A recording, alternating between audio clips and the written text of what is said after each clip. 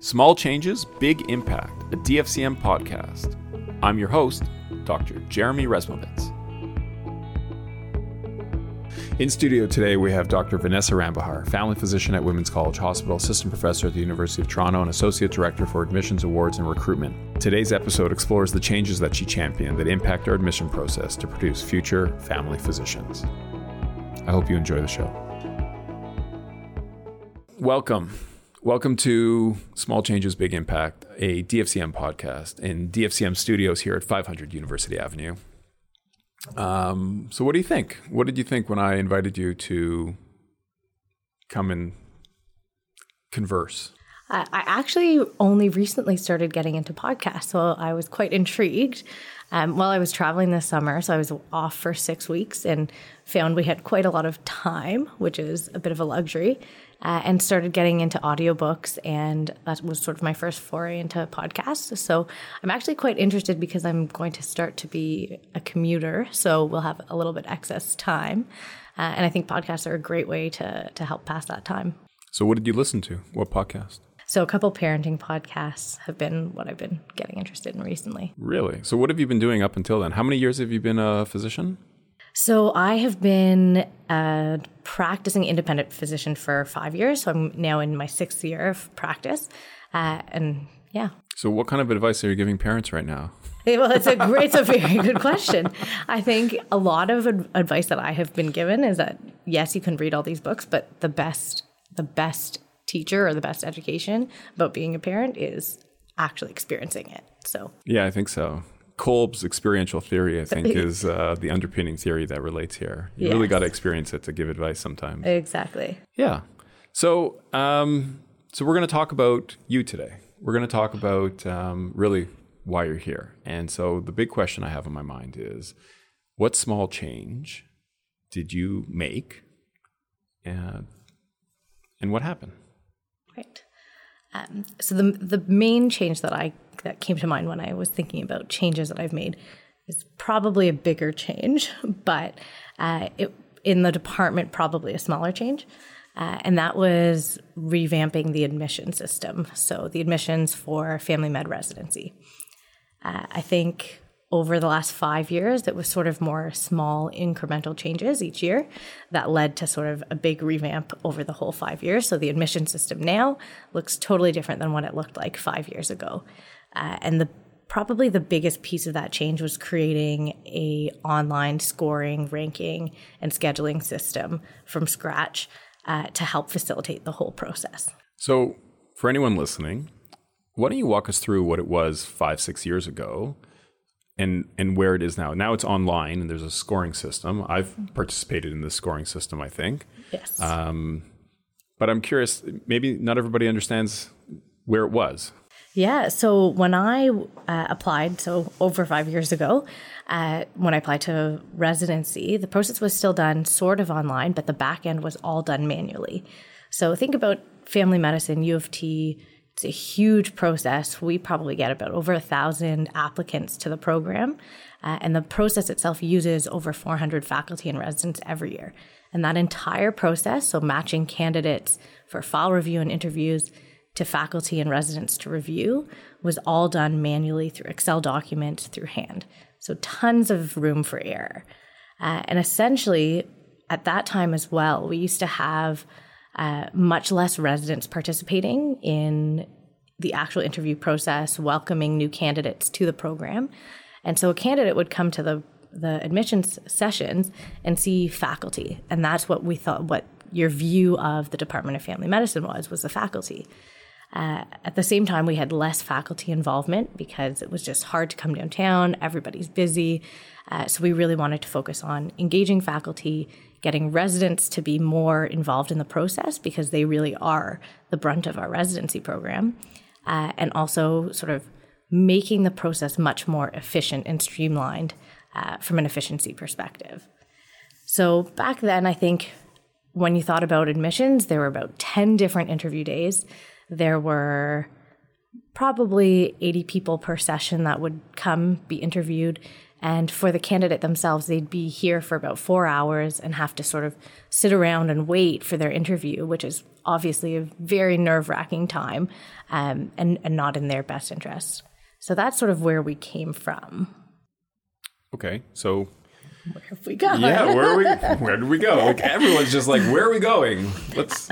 So I think what we were able to do was streamline everything to an online system. So scheduling was done through a very efficient sign up, so much better for the candidates as opposed to emailing back and forth to get interview dates and to switch interview dates.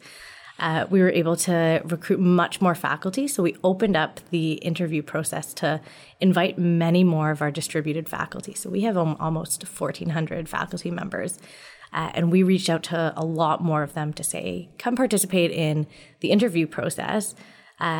And we sort of shifted I think the biggest change that we made is that we shifted the focus to why should you participate in admissions rather than we need you to participate in admissions.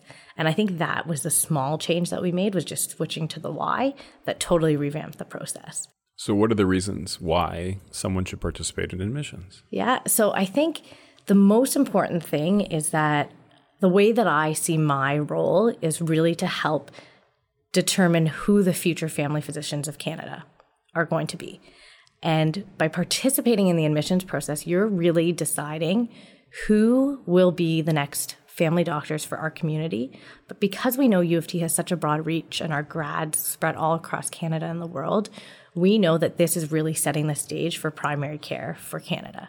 So one of my big passions is really the fact that I think primary care is the foundation of our healthcare system and of a good healthcare system. And in order to have strong primary care, you need primary care physicians that are also strong. So really shifting that focus to say, you're not just coming to interview and help to decide who's going to be a resident in our program. You're helping to decide who's going to look after your mom, your grandmother, your child down the road.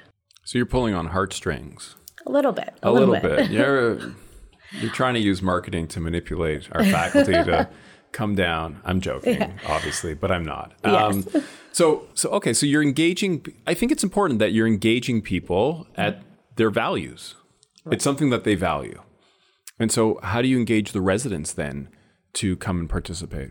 Right. And I think for residents, a lot of them are really proud to have been accepted into the U of T Family Med Residency program. It is a very competitive program, and we know across Canada it's tough to get into your desired residency program. We also know that if you want to do family medicine, you likely will get into a family medicine program.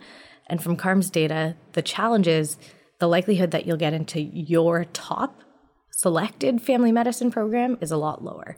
So all of the residents that are in our program, for the most part, are pretty happy to be here because they know that it was a competitive process. So for them, it's really actually quite nice to see them come out and be involved. And they really want to showcase the fact that they're proud of what they've done in their residency program. We have a lot of resident leaders, so they really like to come out and showcase the change they've been able to make in their smaller residency program. And we're always sort of fighting that notion that U of T is this big university with so many residents. And I think our residents do a really good job of showing that we have sort of the best of both worlds, where our residents are at a smaller site and get to have really great exposure experience to patients and leadership experience as well. But they're still part of this bigger program that has a wide reach and excellent faculty teachers. Agreed. So, and I just want to hear about the efficiencies that you put in that weren't in place. I know it was handwritten, or handcrafted Excel sheets 5 years ago. So then talk to me how you've changed the system to benefit everyone involved now. Yeah, so this was one area where I was really out of my depth. And in this situation, we basically stepped back and went to the drawing board pretty literally, took a whiteboard and walked through the admissions process from start to finish. So candidates applying, submitted an application, then faculty and residents signing up, assigning them to file review and then interview, all the way through to ranking and then accepting them, writing a rank list. And we then basically put together an RFP, so a request for proposal, which in my medical background I had never done before. And with our team, which was a few of the stakeholders in the department, our admin, and a few physicians who have participated in file review and interviewing in the past, we created this very long document that was actually sent out to a number of tech companies. And what was created out of that was actually a portal that really met our needs. And through a couple of different revisions, we basically pilot tested the actual portal itself, which was basically it was a one-stop shop. So it put together the scheduling for the candidates. It allowed us to match residents and faculty with their candidates assigned to them, as well as to interviews and make sure those were different people. And all of this was done electronically through the back end, through the programming, which really reduced errors from the human error side of things. So that made it much, much more efficient for the scheduling, planning purposes. And then even as the simple things like printing name tags, everything could be done from this one portal that we built. So can I assume then that there's a lot of data that could be mined for scholarship? Yeah, so there is a lot of data, but because of privacy and because it's all CARMS related data, we do have to anonymize it every year. So we do have anonymized data now. We don't have the direct names or links, et cetera, because that all had to be destroyed. No, of course. So what's kind of the data that's coming out of the system now? Like what's it telling you? Yeah, I mean, the biggest data that we actually have is because we actually do survey our candidates, faculty, and residents. And that has been really helpful to actually evaluate how the system has improved the admissions process. And our data says that almost all of our faculty and residents are very positively impacted by being part of this. And the one thing that made me actually focus on the why was because a lot of our faculty and residents at the end of the day say participating in the admissions process has reminded me why I chose to go into family medicine in the first place, and has made me really re-encouraged about my own career. So being able to see that has been really helpful. And I think the reason that is possible is because all of the inefficiencies have been removed because of the development of this system. Okay, so I'm going to switch gears a little bit here, but kind of stay on the same track in that I want to know about a time that you interviewed someone. Like, have you you're the admissions director? Is that the term? So it's a complicated term. It's I don't even know what my title is. I don't actually remember what it's a very long title. Does somebody, I don't want to make any accusations here, but was there a point where you did remember? Yeah. So it's associate program director. So it's not really clearly linked to director. It's associate program director for the family med residency program. Okay. But the area is admissions, recruitment, and awards. Gotcha. So I do the award system too. So that's a whole other system. But talk to me about interviews. Mm-hmm. How many years had you done interviews, or how many interviews have you done before you took on this job? How many interviews have I conducted, or have I been in? That you were in, that you conducted, that you were faculty. Yeah, so I have participated in interviews for quite a bit of time. So during undergrad medical school, I was part of the admissions team to help with undergrad medical school admissions. And so we ran a full weekend of that at U of T. And then as a resident, I participated quite a bit in interviews.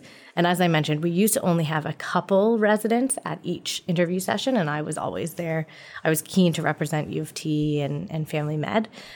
So I was always happy to participate in that. And then since being in the job and in this role, I also have been very involved in interviews for the transfer residents and visa trainees, which are a little bit more of a unique population and a little bit more of a flexible interview. And that's been really, really interesting.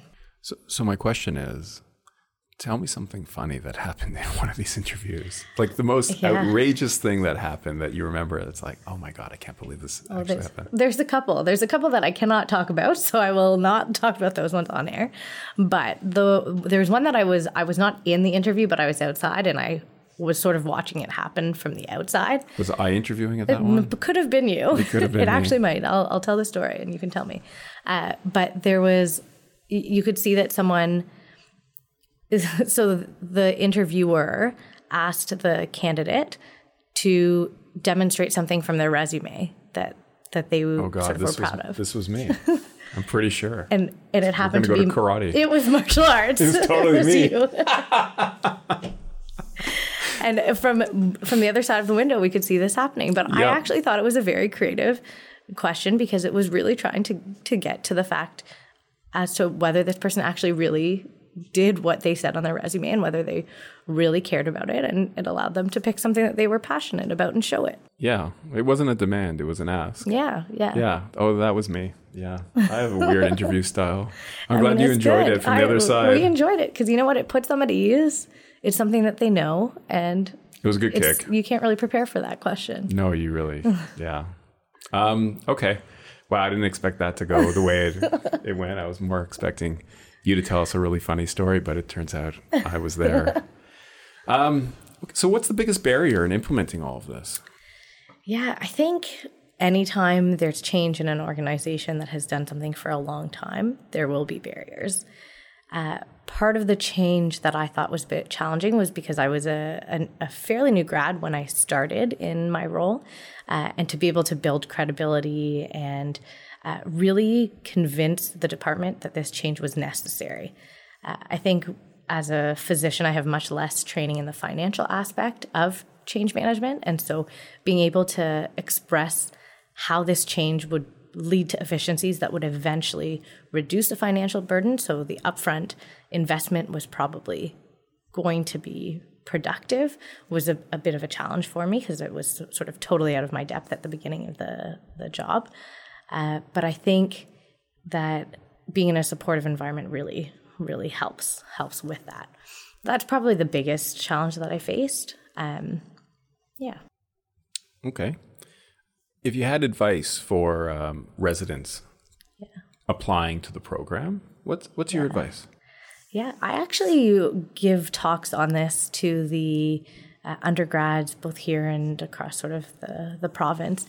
And I think the biggest thing that I recommend to anyone applying for a new job or for a new position is to map out who they are and a few key things that they want to get across in that interview. And almost like a mind map, draw out sort of what their areas of interest and areas of passion are, so that when they leave the interview, they know that those few things got across in that interview, even if they don't answer all the typical questions that they would normally get in an interview. We know that those questions are going to come regardless. But focus on who they are and really show that in the interview. And I think that really, really helps because they come off as much more genuine. And that's really what people are looking for in a job interview, is to know that that person is who they say they are, and they're going to work hard and they're going to fit in. And they're really looking for that right fit. So if they are the right fit by demonstrating who they are, I think that can be the most helpful piece of advice. I agree with you. Any last closing words, statements, inspirational words you want to impart on our listeners? Yeah. I mean, there's one quote that I use at the end of a lot of my presentations right now, and it's, "The true value of experience is not in seeing much, it's in seeing wisely." And that's actually by William Osler, and he was the father of modern medicine. He flipped the classroom way back before it was in vogue and moved to bedside teaching away from reading books and studying in more didactic learning. I still think reading books is important. I still think it's important. The only reason I like this quote is because it really highlights the fact that, especially because we're family medicine, we're in a pretty short residency program. There's no way that our residents are going to see everything. But I think our role as teachers and leaders and administrators in the profession is really to help our residents see wisely. And so as an early career physician doing quite a lot in terms of leadership and development, I think remembering that you don't have to have experienced something to know how to see it wisely. But being able to use the few experiences you have to gain that wisdom is what the role and the goal of your residency really is. You mean kind of like giving out parenting advice when you don't have any kids? Exactly. Yeah. Exactly. And I think you learn from the people around you to be able to help the people around you. You may not have ever experienced MS, but you can still be able to really empathize with someone who has it, etc. Yeah. Thank you so much for coming today. No problem. Thank you. I think the department's really lucky to have someone who's able to innovate and make those small changes in order for have a bigger impact on our residents, on our faculty, and obviously on the future physicians of Canada. So thank you so much. Perfect. Thank you so much for having me. Okay. This podcast was made possible through the support of the Department of Family and Community Medicine at the University of Toronto. Special thanks to Alison Mullen, Brian De Silva, and the whole podcast committee. Thanks for tuning in. See you next time.